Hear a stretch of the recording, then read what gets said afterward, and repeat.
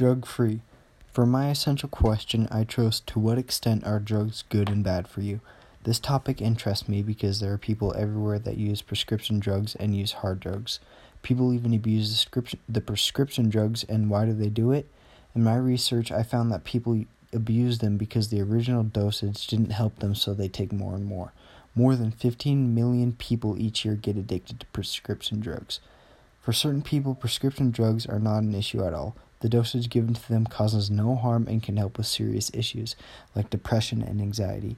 It can be so bad sometimes you need to take antidepressants to help you from panic attacks or episodes or just blacking out from so much stress.